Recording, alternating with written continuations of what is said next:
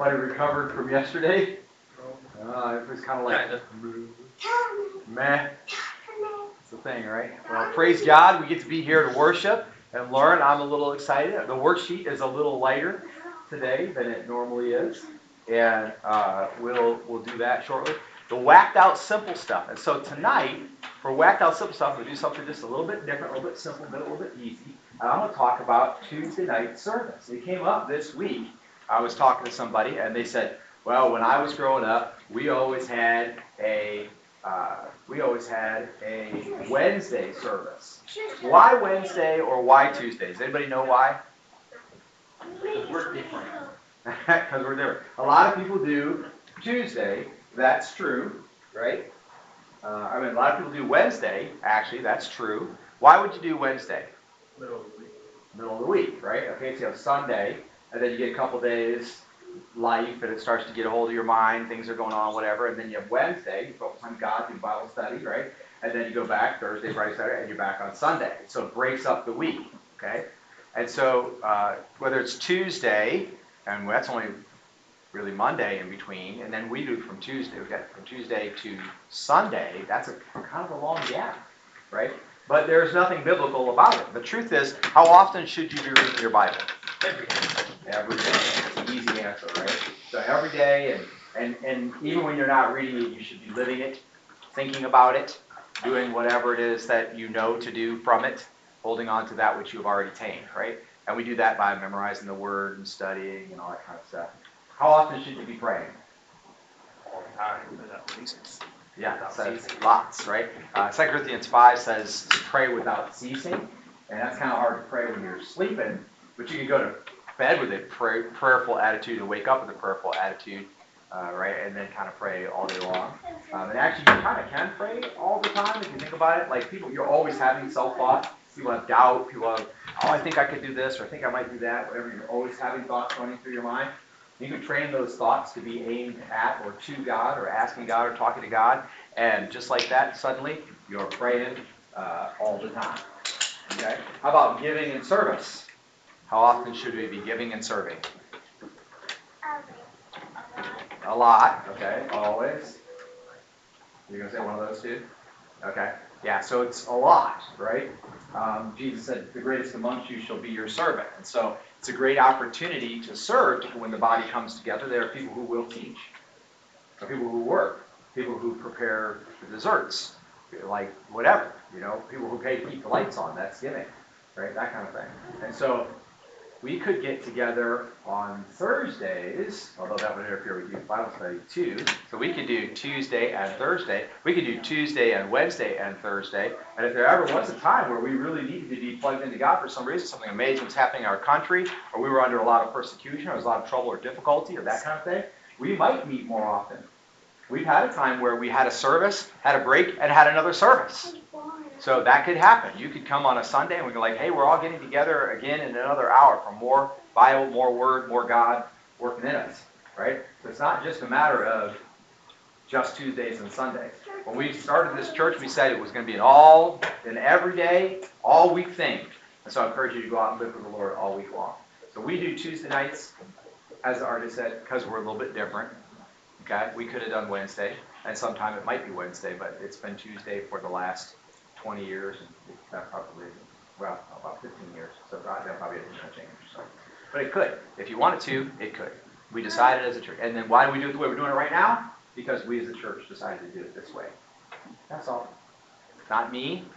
It's not one guy hiding in a corner writing the checks, right? It's the church. We decided as a church to do it the way we're currently doing it. Okay?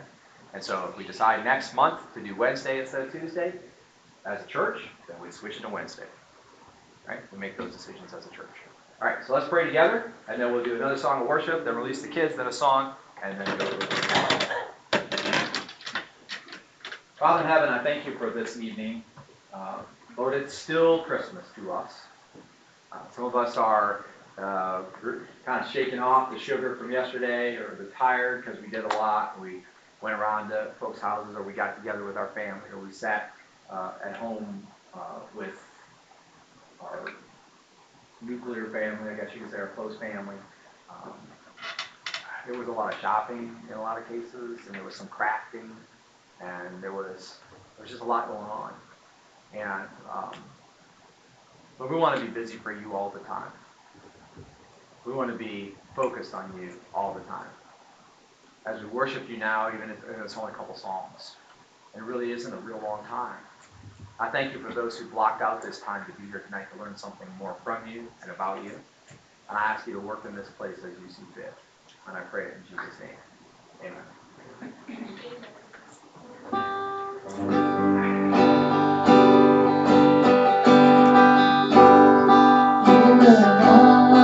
Through the valley of the shadow of death, through perfect love casting out fear. Even when I'm caught in the middle of the storms of this night, I won't turn back. I know you are here, and I will fear no evil. For God is with me, and if my God is with me, whom then shall I fear? Whom then shall I fear? Oh no, never let go. Through the calm and through the storm. Oh no, never let go. Every high and every low. Oh no, never let go, Lord. Never let go of me.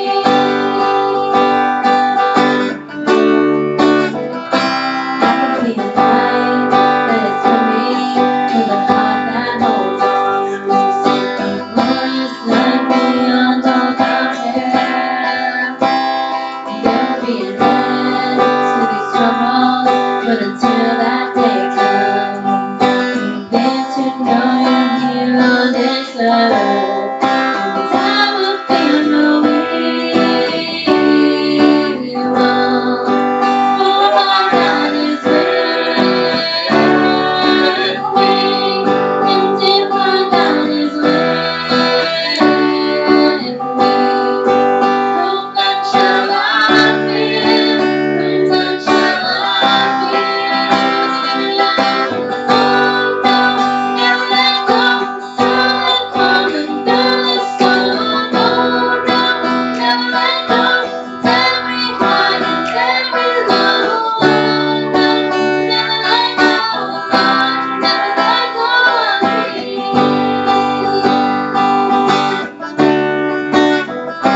I can see the light that is coming for the heart that holds on. There'll be a end to these troubles, but until that day comes, still I will praise you. Still I will praise you.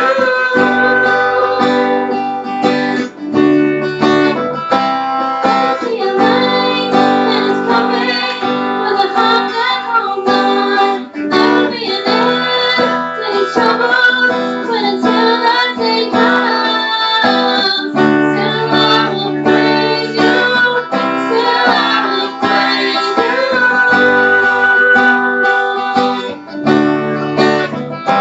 Singing, oh no, never let go. Through the calm and through the storm. Oh no, never let go. Every high and every low. Oh no, never let go, Lord. Never let go of me. All right, at this time, we'll let the children and their leaders go to their classrooms.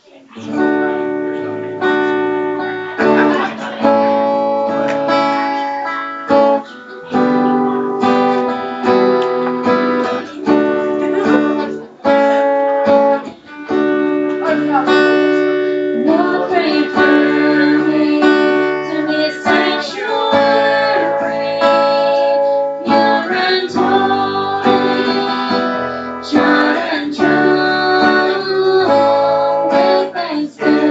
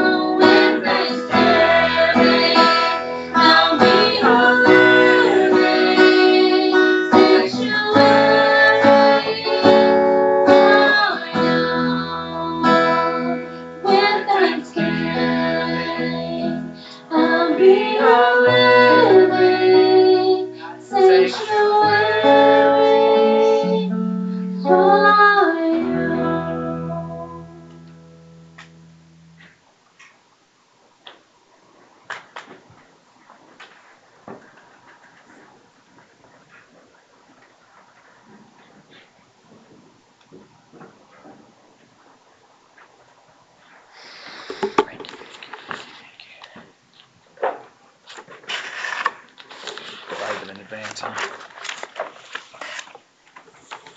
Thank you.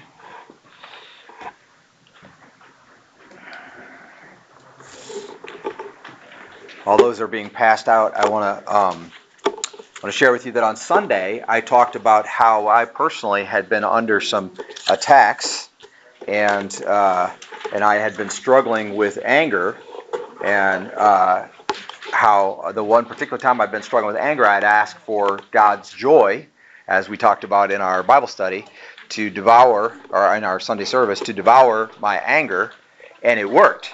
And then, so since then, I'd love to say to you everything's been great, but what actually has happened is I have been under attack today. I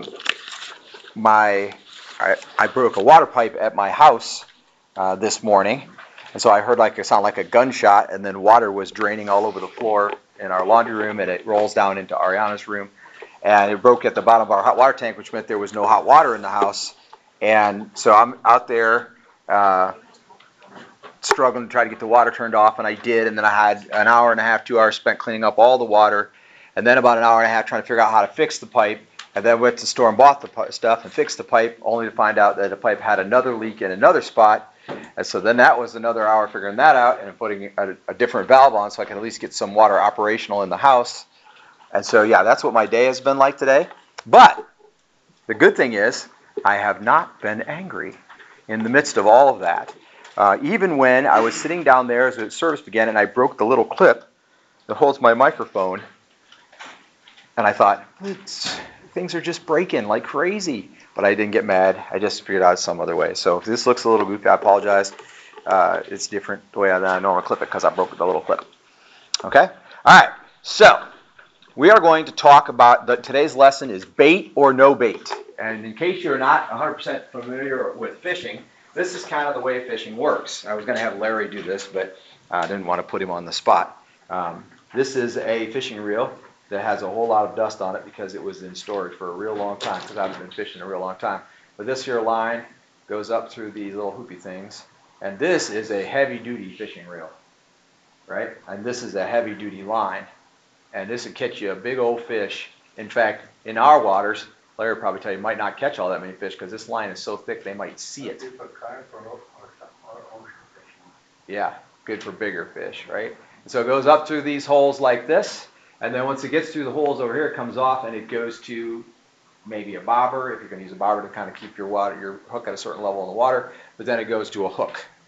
Okay? You might have a sinker on the line too to keep the hook stretched down low, that kind of thing. But the hook is what's dangerous. The hook is what gets the fish. Or so you would think. Okay? Because if you just put a hook in the water, probably not going to catch all that much fish, right, Larry? There might be a few places. If you put them where they're spawning, like bluegill especially, where they're spawning, you drop a hook in there and they might jump right on it, that kind of thing, because they just think it's a bug in the water or something. They're kind of dumb and whatever. Yeah, something shiny, whatever. So the point is, the bait can be key to get the fish on the hook. But we're not talking about hooking fish. We're talking about hooking people. And I wish it was in the context of the fishers of men that we could talk about that. But actually, that's a net, not hooks at all. Right? We net people. We don't hook them. And so we teach them, and then they realize, hey, I need to pay attention to this, and they come to Christ. So, but really what we're talking about is hooks, the painful kind of catching fish. So you have your worksheet. You'll see it's a little simpler than normal. I took it a little light today as far as like the total number of blanks and things that we have. By the time we are done, you will be able to circle either bait or no bait in the upper right-hand corner. But in the upper left-hand corner right there, you have 2 blanks, and the blanks go missing directions. That's the words that go in the blanks. Missing directions. So the bottom line is, this is what we live in, right? We don't know everything we're supposed to do, and we don't know exactly how we're supposed to do it. So as a child, you learn to wash yourself, to dress yourself, to feed yourself, to go to bed when you need to, and so on. Then as a teenager, you kind of rebel against a lot of those rules, and you go, well, do I really have to go to bed by 10? Maybe I can stay up till 1 and still get up for work on time. And you question and you figure out and then it goes through a cycle, and later you figure out that most of those things that you were taught actually was right after you make a lot of mistakes. I'm not judging teenagers. I was one. I'm talking about my own personal experience. That's kind of how it goes, right? You question a lot of things. Now, the sooner you adapt to what really needs to be done, right? The sooner you accept the right ways, the smoother it goes, right? So there are people who go through high school and they do their homework, they study, they listen, they take notes and whatever, and usually they get good grades, but that's not a necessary outcome. But what it is, it does flow pretty smoothly. It just kind of goes along. But if you don't know to do those things, then you have a problem. So we're dealing with missing directions, not knowing exactly what to do. Some years ago, we got a Lego set.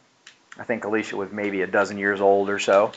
And we got a Lego set, and it was one of the first really big Lego sets that I had ever seen. It was probably about, I don't know, maybe 1,000 pieces or something, and all those little Legos. Back when I was a kid, Legos were big, and then they made them smaller and smaller and smaller. And you get little Legos now. Some of those pieces are so tiny, you clip them on there, you're like, is it on there? Yeah, it's there. And you look at it from a distance, and it makes a picture, but when you look at it up close, it just looks like nothing.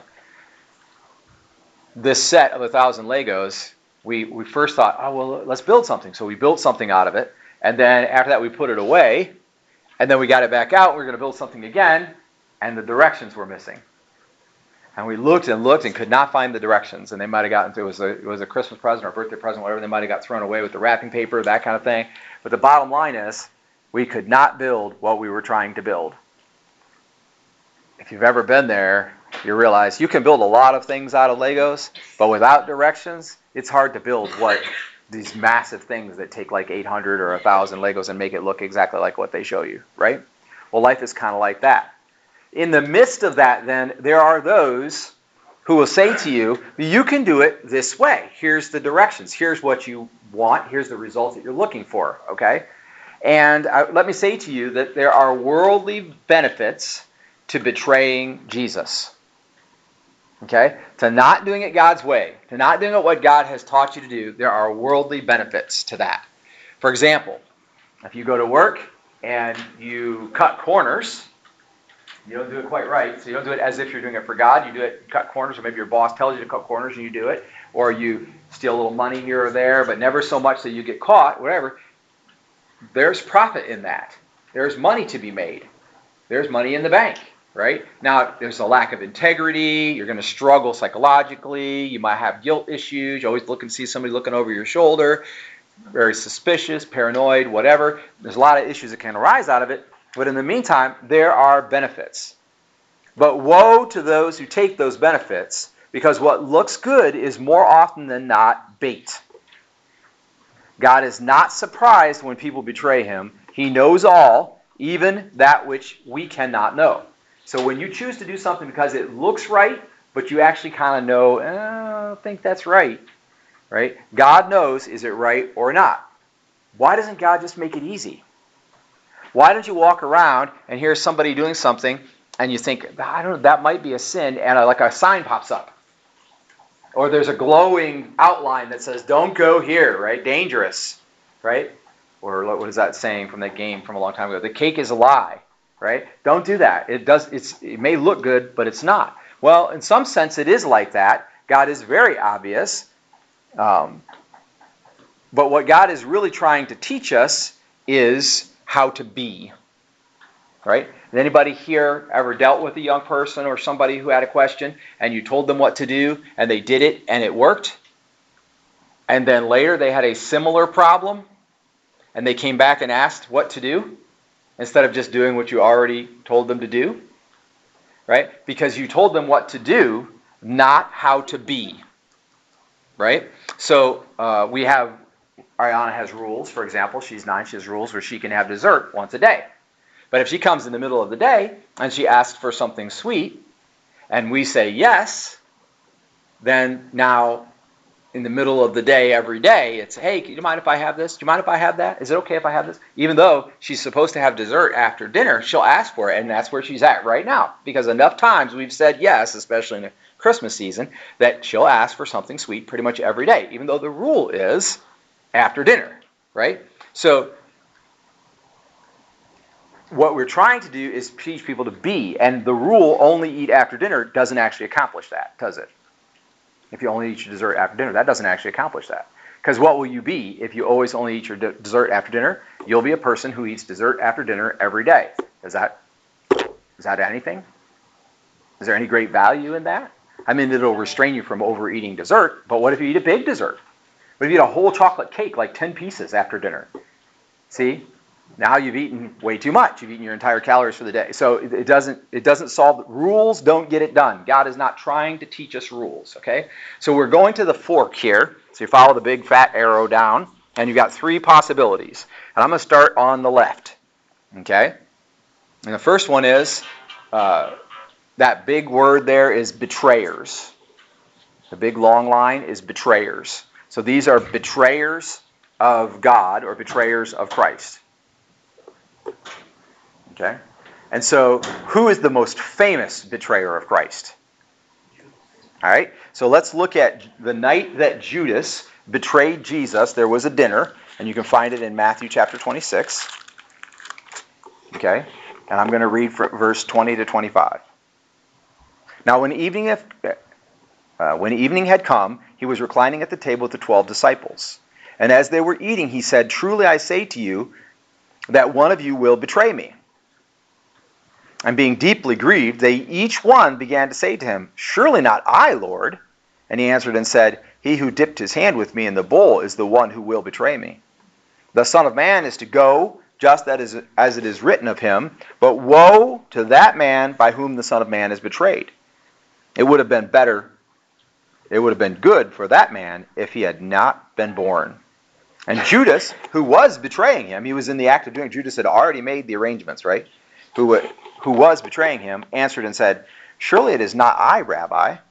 And he said to him, "You have said it yourself." Notice that the betrayers, right here, fit in. And that's your other 2 little blanks. They fit in. They all do the same thing. They all say, "Not I, Lord," right? So it's betrayers fit in across that middle set of 3 blanks. "Not I, Lord," right? They all said, "Not I." Every one of them, even those who it wasn't them. And Judas, who it was. And every one of them showed that they were saddened, that he would even say that one of them was going to betray him. They're like, "Oh man, that's terrible, you say that. Well, how could it possibly be that one of us 12 would betray you? That's terrible." And even to the point of acting out the rituals of remembrance. They were at his essentially Last Supper, right? And so he was handing them the food, they were passing it, they were talking, they were being polite, everything was going on. The rituals of remembrance were happening even for those who were betraying him and those who weren't. And in Judas's case, even while in his heart, he had already taken the bait. He was already hooked. He was already going after it. The money had been offered, he made the agreement, all he had to do was betray Jesus. And yet, he was saying, "Not I." And he was saying, "Oh man, I'm sad that you would even think so." And he was taking part in the dinner together, which, by the way, that dinner was sort of representative of the Lamb of God. It was representative of the one who would be sacrificed for the sins of mankind. Okay? So the betrayers fit in. So the problem with that is then you have to ask yourself, could you be a betrayer? So far we've filled in the blanks where it says missing directions on the top left, and then we've filled in betrayers fit in. This is the problem, betrayers fit in. So now we're going to follow the fat arrow down, so we're staying to the left. Okay? And you see what looks basically like the front of a barn. Okay? Now, there are 2 stories in the Bible about the wheat and the tares. And if you can summarize these stories for me, then we don't have to go there and read the text. So who wants to give it a shot? Anybody want to give a shot at wheat and tares? Okay. How about there's a farmer, and he has his servants go out and plant the field. He sends his servants out to plant the seed. And then the crop comes up, and what do they see? This is the easy question. Right, so there's weeds and wheat, both. So he sees there's both. And they say to him, Well, yeah. Eventually, what do we do? The first thing they say is, did you buy bad seed? Right? Remember where we started this whole conversation? Missing directions. Right? So we're accusing God of not giving us enough information, which leads us to taking the bait. Right? So now here we go. They go, oh, did you buy bad seed? Because we planted it and the wheat came up, but a bunch of weeds came up too. And then he says, no, the seed's fine. He said, and they say to him, somebody said, what do we do? So we go up, we'll go tear out all the weeds, right? We're sorry, we planted it and all these weeds came up, so we'll go tear out all the weeds. And the master says what? Say it again. Yeah, it was an enemy who sowed the weeds. And what should they go tear all the weeds up? Anybody? Okay, he says, no, don't go tear all the weeds up. And then it's because the roots of the weeds are intertwined with the wheat. And if you tear up the weeds, you'll tear up the wheat. That's what he said. He said, so don't do that. Don't go tear up the weeds, because if you do, you're going to mess up the field. You're going to tear up the good stuff too, right? So he says, then wait until the harvest is ready. And then we'll harvest the weeds and we'll harvest the wheat. And what are they going to do with the wheat when they harvest it? The paper's a clue. Eventually, yep, you're going to take it into the barn. Right? He says, take it into the barn. And then he said, and what are we going to do with the weeds? Also a clue on the paper. Burn them. Burn them. Right? Yeah. And so the other story is very similar. Does anybody know it? Okay. Bottom line is this. God will sort when judgment comes. If anybody wants to read those later, I can give you the references. Okay. God will sort when judgment comes. Do you have blanks for the references next to your barn? I'm going to give you the references now then. That's good. Matthew 13, 24 to 30. And Matthew 13, 36 to 43.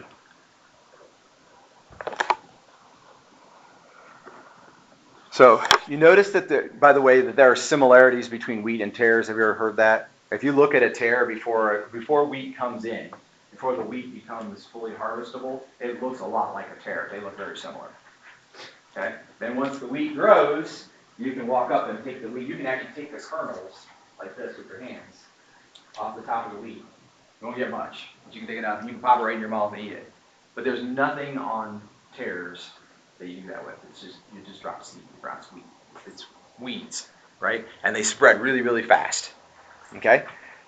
So with people, have you noticed that the Bible says, and it's true, that all humans have sin?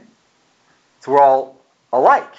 We all have sin, right? Even after getting saved, usually you can see the sin in people's lives. So there's sin. And then in the church, all people profess to be in the kingdom. We all say, I'm part of the kingdom, right? And then if you're a betrayer, you're actually a tare, not wheat. And then he says, in the end, I'm going to harvest it all, and I'm going to burn the betrayers. I'm going to burn the tares. And I'm going to let those who are not betrayers, I'm going to bring them into the barn. So that's what that's all about. And then it's clear in the story that we summarized, it's not our job to sort. So while this is true, that bait is dangerous because there's a hook on the back end of it, and it'll get you hooked, right? Whose job is it to see to it that you don't take the bait? Say it again. God. It's God's job. And God has already provided you with everything you need to make sure that happens, which means if you now do it, you're culpable. Understand? So if you know what to do, or if God would lead you to do the right thing, either way, and you do the wrong thing, you're culpable. You're a betrayer. You went after the bait. Okay? Go back up to the fork there. And in the box is the word bait. So the middle prong of the arrows is the word bait. And notice that then there is an arrow that goes down to betrayers fit in. So if you started with missing directions, and either you went straight to betrayers fit in, or if you go down and you go through bait to betrayers fit in, either way, you could arrive in this room tonight, studying this word tonight, talking about this thing tonight, and actually be a betrayer. You could actually be somebody who has been hooked by someone or something that you want that basically is deadly. It's ungodly. So you have to ask yourself, are there things that I want more than following God? Are there things that I want more than letting God work through me? Because if there are, then you're in danger, because at some point in time, you'll be going after those things while God is trying to do something else. And heaven forbid that you arrive at the end of the road and you're going after those things when Jesus says, come on, let's go.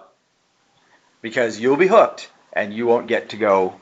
Now, you have a fishing pole in the middle there, and I put some examples. I should probably just compare these and then I'll know where the blanks are. There we go. I put some examples of things that you could get hooked on, and you'll notice that one of the little tags there is empty.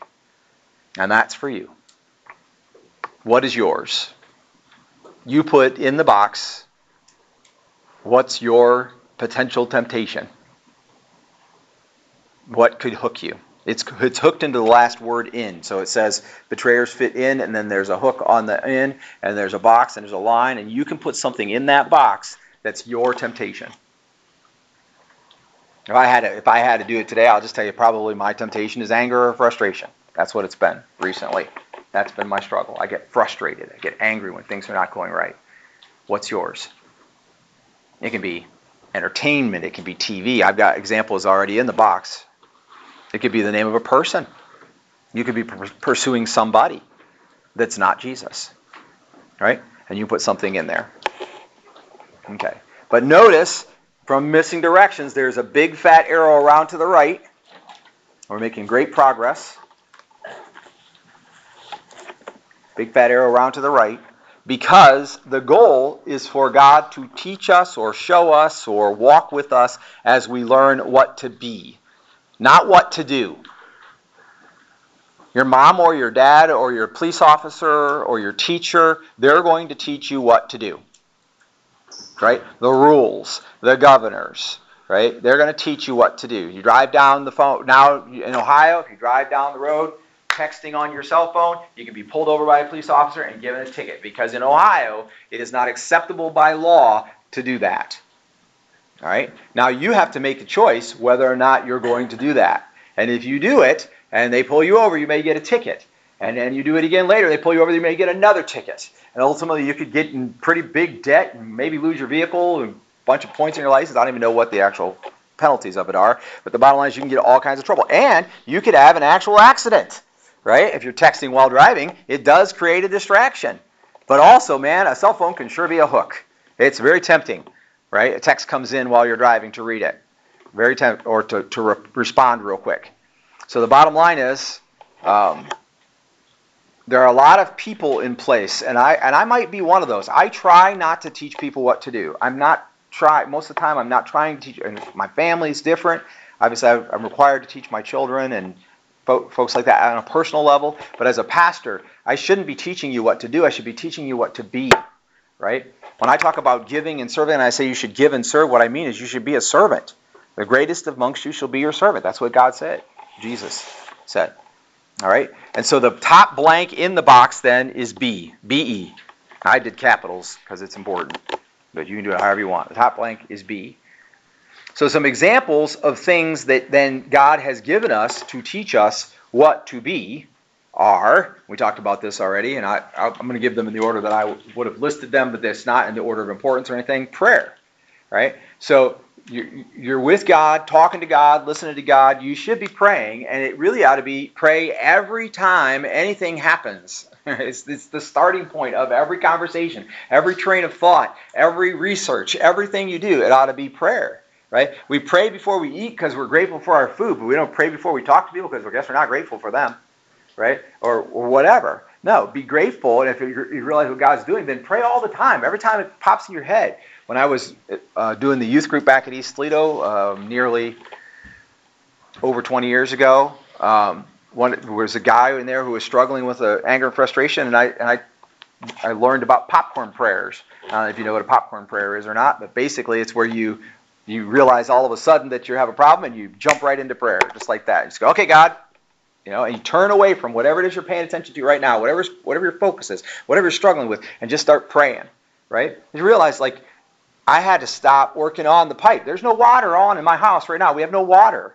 I had to stop working on the pipe to finish up my lesson because that's important, right? So what's important to you?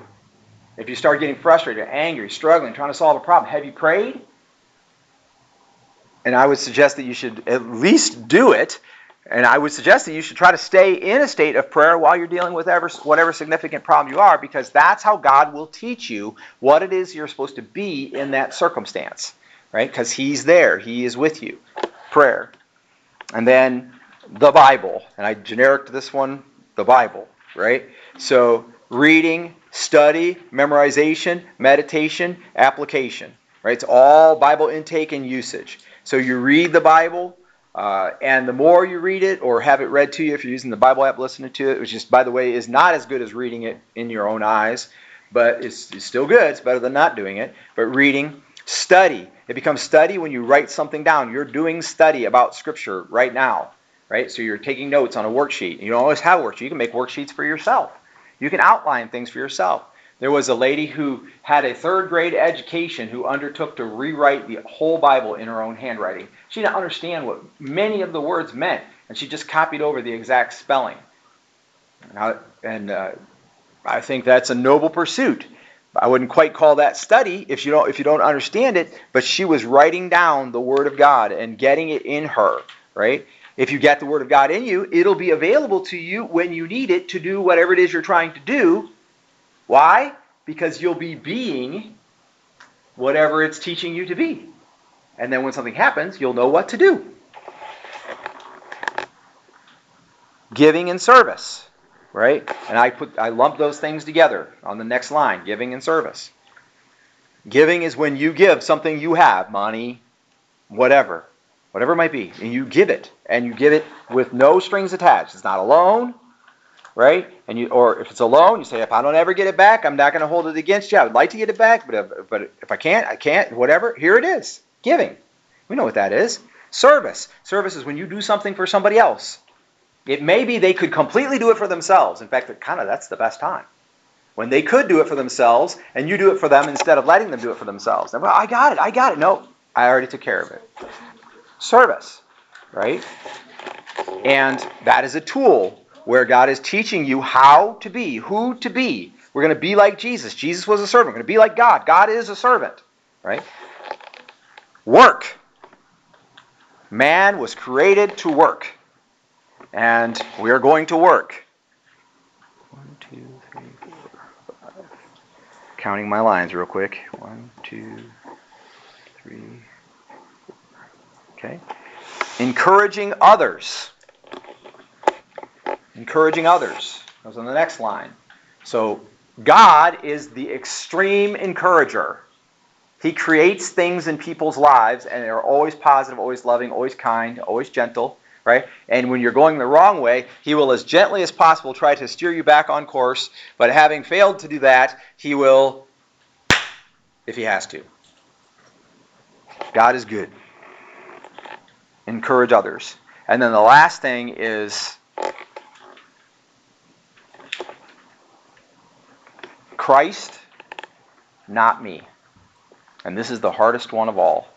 The goal is for Jesus to live through you. It actually says in 2 Corinthians 5 that we now live for the one who died for us. Right? He brought you back to life so that He can live through you. And as you pursue to do that, you will, wait for it, not take the bait. The last 4 blanks are don't take the bait. Don't take the bait. I'm going to read one last reference to you.